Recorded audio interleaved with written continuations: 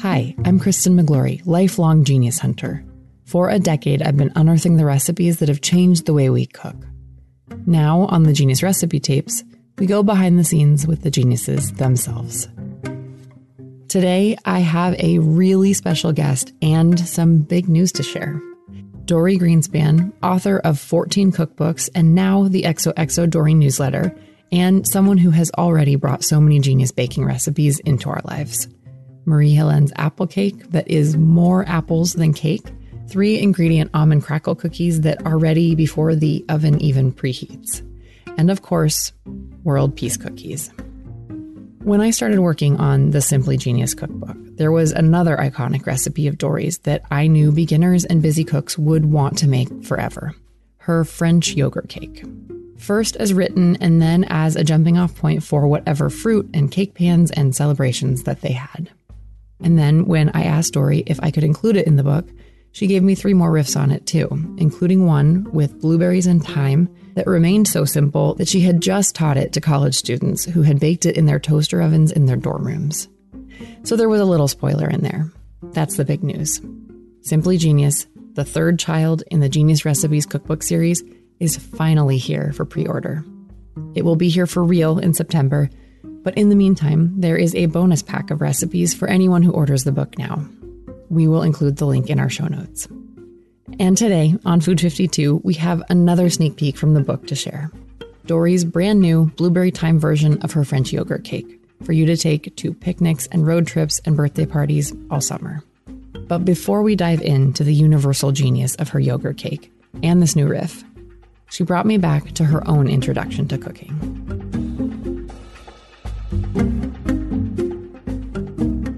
I got married when I was 19 years old, and I had never cooked or baked. I mean, this was really like, I wanted to, but I'd never had the opportunity. And the first time I cooked, I broke the pot that the peas were in, and I overdid the London broil. But Really? Yeah, really. It was terrible, but it was great. I mean, it was a bad dinner, but it was dinner, and I had made it. And I was so happy. I was so proud of myself. I was so excited about having made something. That was the biggest aha, that I could actually make something and we could eat.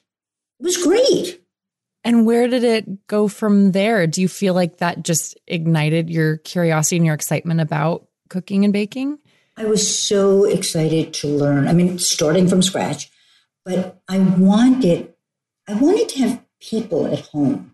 So I wanted to be able to invite friends to come have dinner. I wanted us all to sit around the table. And we were on a really tight budget. So it wasn't a case of, oh, we'll just meet you at a local restaurant. Somebody had to cook.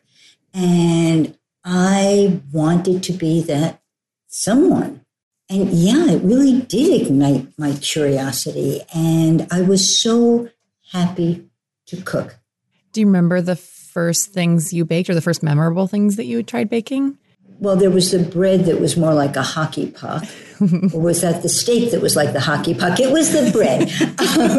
But I must have baked, cookies from the back of the Nestle's morsels bag. I don't remember exactly. I do remember that once I started baking, I got smart to the idea that that's what people were waiting for, that you could work all day to make dinner, but everybody was waiting for dessert. So it was always fun to be the one who made dessert. I had friends who were just learning to cook too. They were all better than I was, but we were all just starting out. And so it was fun to exchange recipes, to go to one another's houses and to, I still have my little notebook from that time where I copied everybody's recipes down. And then how does that time in your life connect to when you were working on your doctorate in gerontology and you got to a point where you decided to leave and cook professionally? Yeah, I was just cooking and baking every day. And it was so clear that that's what brought me happiness. I mean, my husband saw it, I felt it, and my dissertation was not sparking joy. And it was my husband who said, you really should try and be a baker. Mm-hmm. So I had great encouragement. And then how did you find your first restaurant job? So I knocked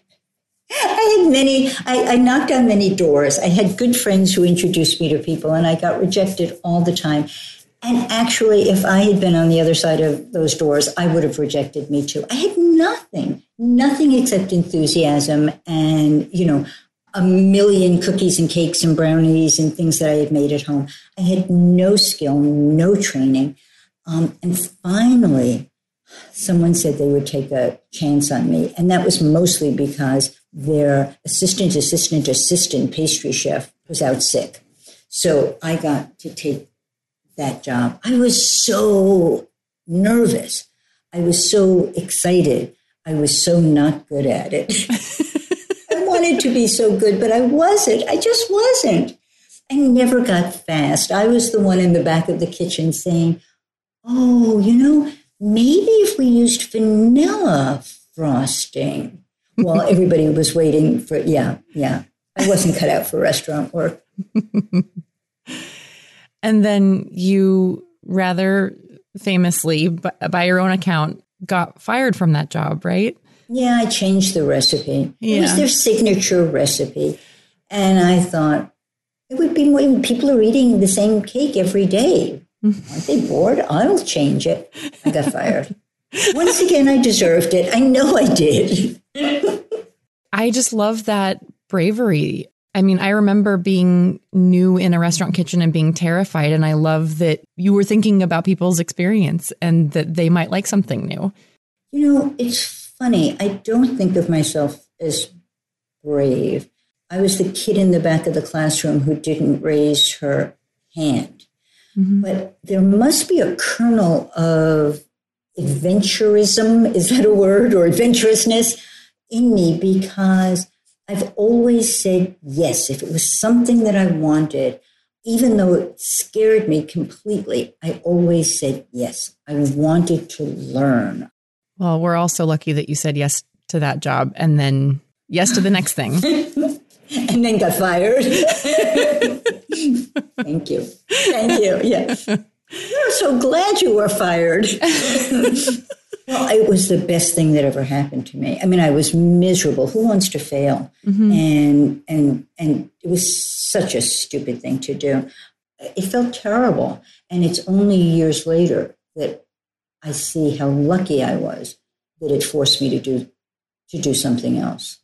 So after you kind of found your place in writing about food and baking deliberately and thoughtfully, as opposed to at the pace of a restaurant kitchen, you wrote your own first cookbook, and then you ended up having the chance to work with Julia Child. And I imagine that our listeners would really love to learn about any aha moments that you had that kind of still stick in your brain from your time working with her, if any come to mind.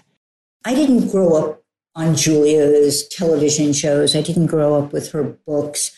When I met Julia, it was when my first book was published. I mean, I was crazy about her. She was just so smart, so curious. Talk about being adventurous. Julia was adventurous. Mm-hmm. She was so interested in other people. And Julia worked so hard. When I met her, she was Julia Child and had been for a very, very long time. But there was nothing that was too small for her to investigate deeply, to make sure that it was right. When we talked about the book, she said the most important thing was that all of the recipes worked. And when she would go someplace, she'd be at a book event and somebody would make something from the book, she would call me. She'd say, the recipe worked. Not the event was great, not that there were a trillion people, not that, it was that it worked. She had felt such a great sense of responsibility to her readers, to the people who were going to be cooking from her books, that the most important thing was that it worked. And she worked so hard on making things right. And I really admired that in her. Do you feel like those lessons have stuck with you in all the books you've been working on since? I'd like to think so. one day, Julia said to me that we were very lucky to be working in food. And when I asked her why, she said, because we'll never stop learning. There'll always be something new for us to learn. And I feel that summed up the way Julia worked. And that's something that I carry with me all the time. Hi, it's Kristen. We will be back with more from legendary cookbook author Dorie Greenspan in just a moment.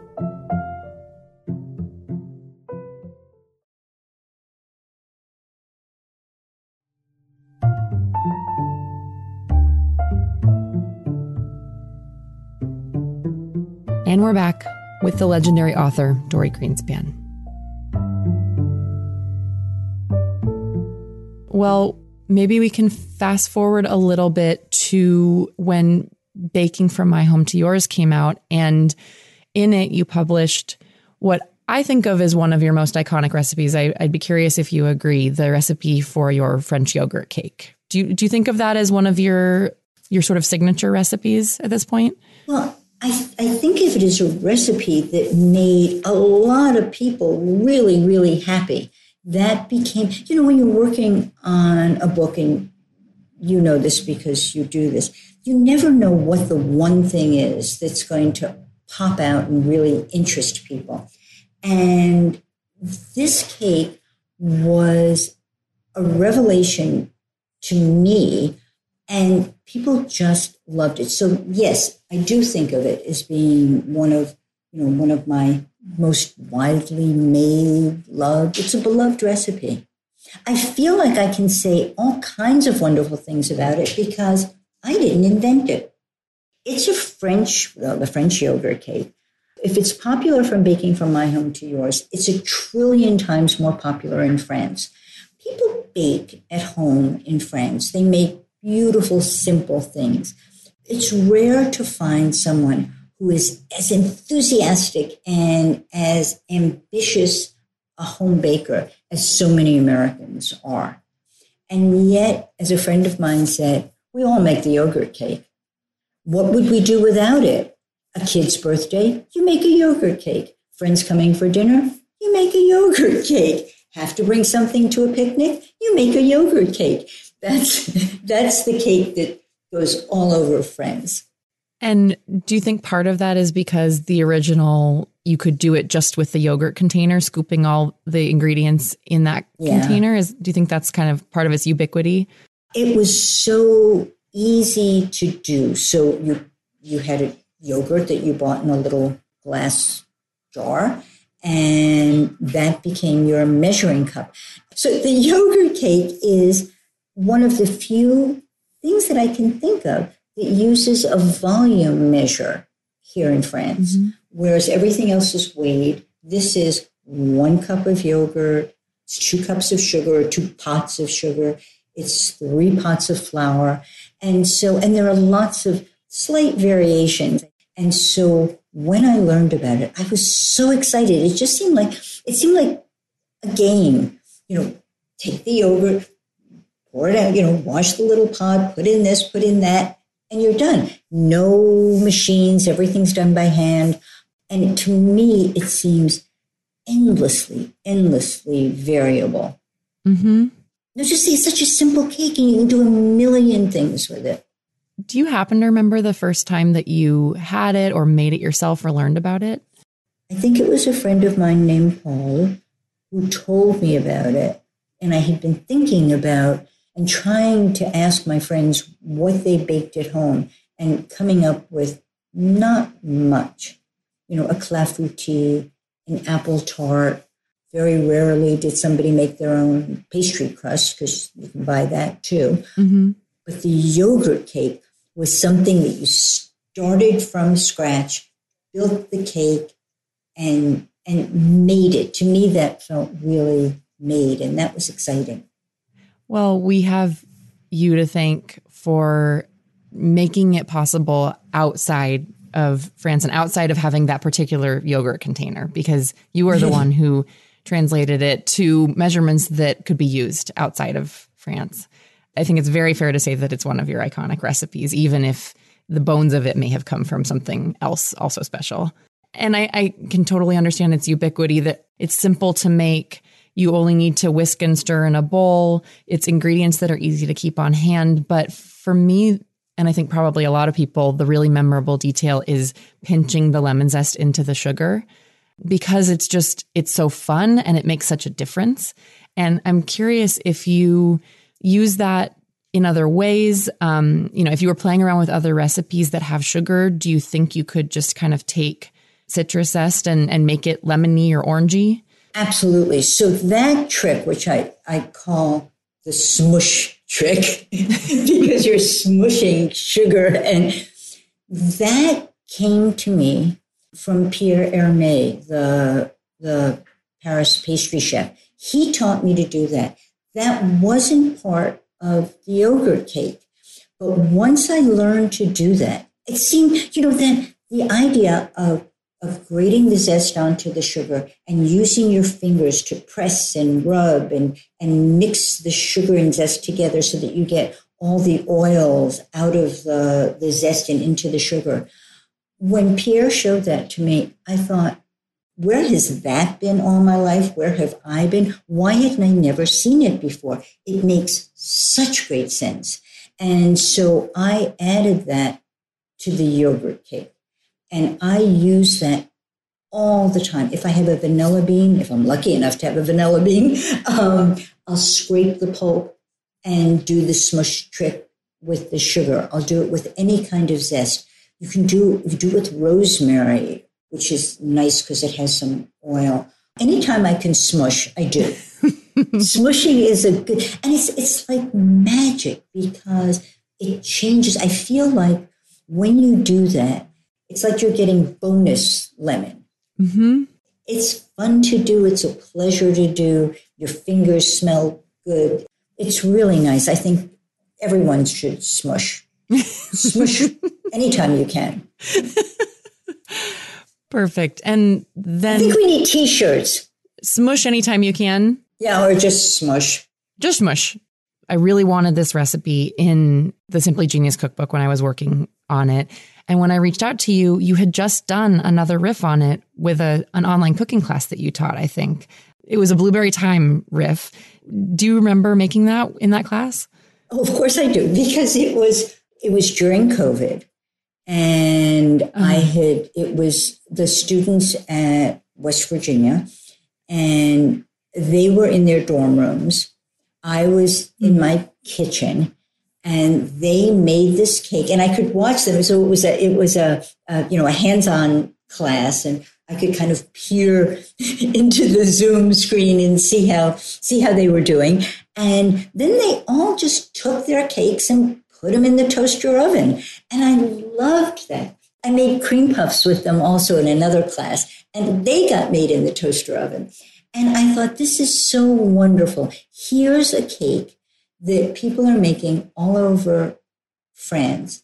And now these students in their dorm in West Virginia are making this cake in their toaster ovens. I loved it.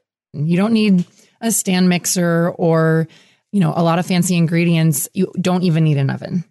I've always thought of the, smushing in the citrus zest, but now with this one, you've added the thyme too. So it just kind of it keeps the wheels turning of what else you can smush. You can smush all kinds of herbs. You can change the ingredients that you're smushing, and you can change the ingredients that you're adding to it. The original cake didn't have fruit.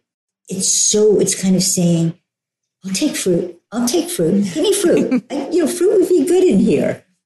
I think 16 years after Baking from My Home to Yours came out, I'm curious how the yogurt cake still fits in your life and sort of the life of the yogurt cake. I hadn't 16 years. It's like, wow. I bake it all the time. So I'm like my French friend who said, birthday, yogurt cake, picnic, yogurt cake, dinner, yogurt cake. I never get tired of it. And I love that it's so reliable. It always comes out just right. And as you said, it's simple. You just stir it. There's no special ingredients or no special equipment.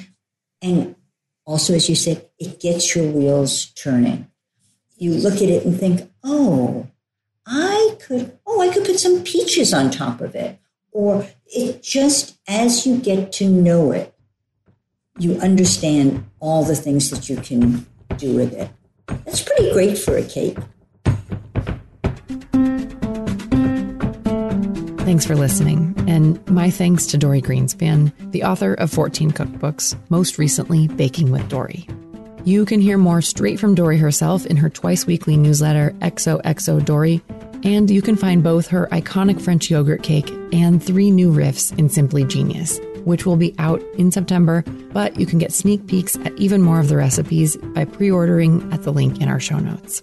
This week's episode was put together by me, Kristen McGlory, executive producer Harry Sultan, with post-production by Crutchphrase Studios. If you have a favorite cake riffing story, I would love to hear about it at genius@food52.com or just tag me on Instagram at McGlorious.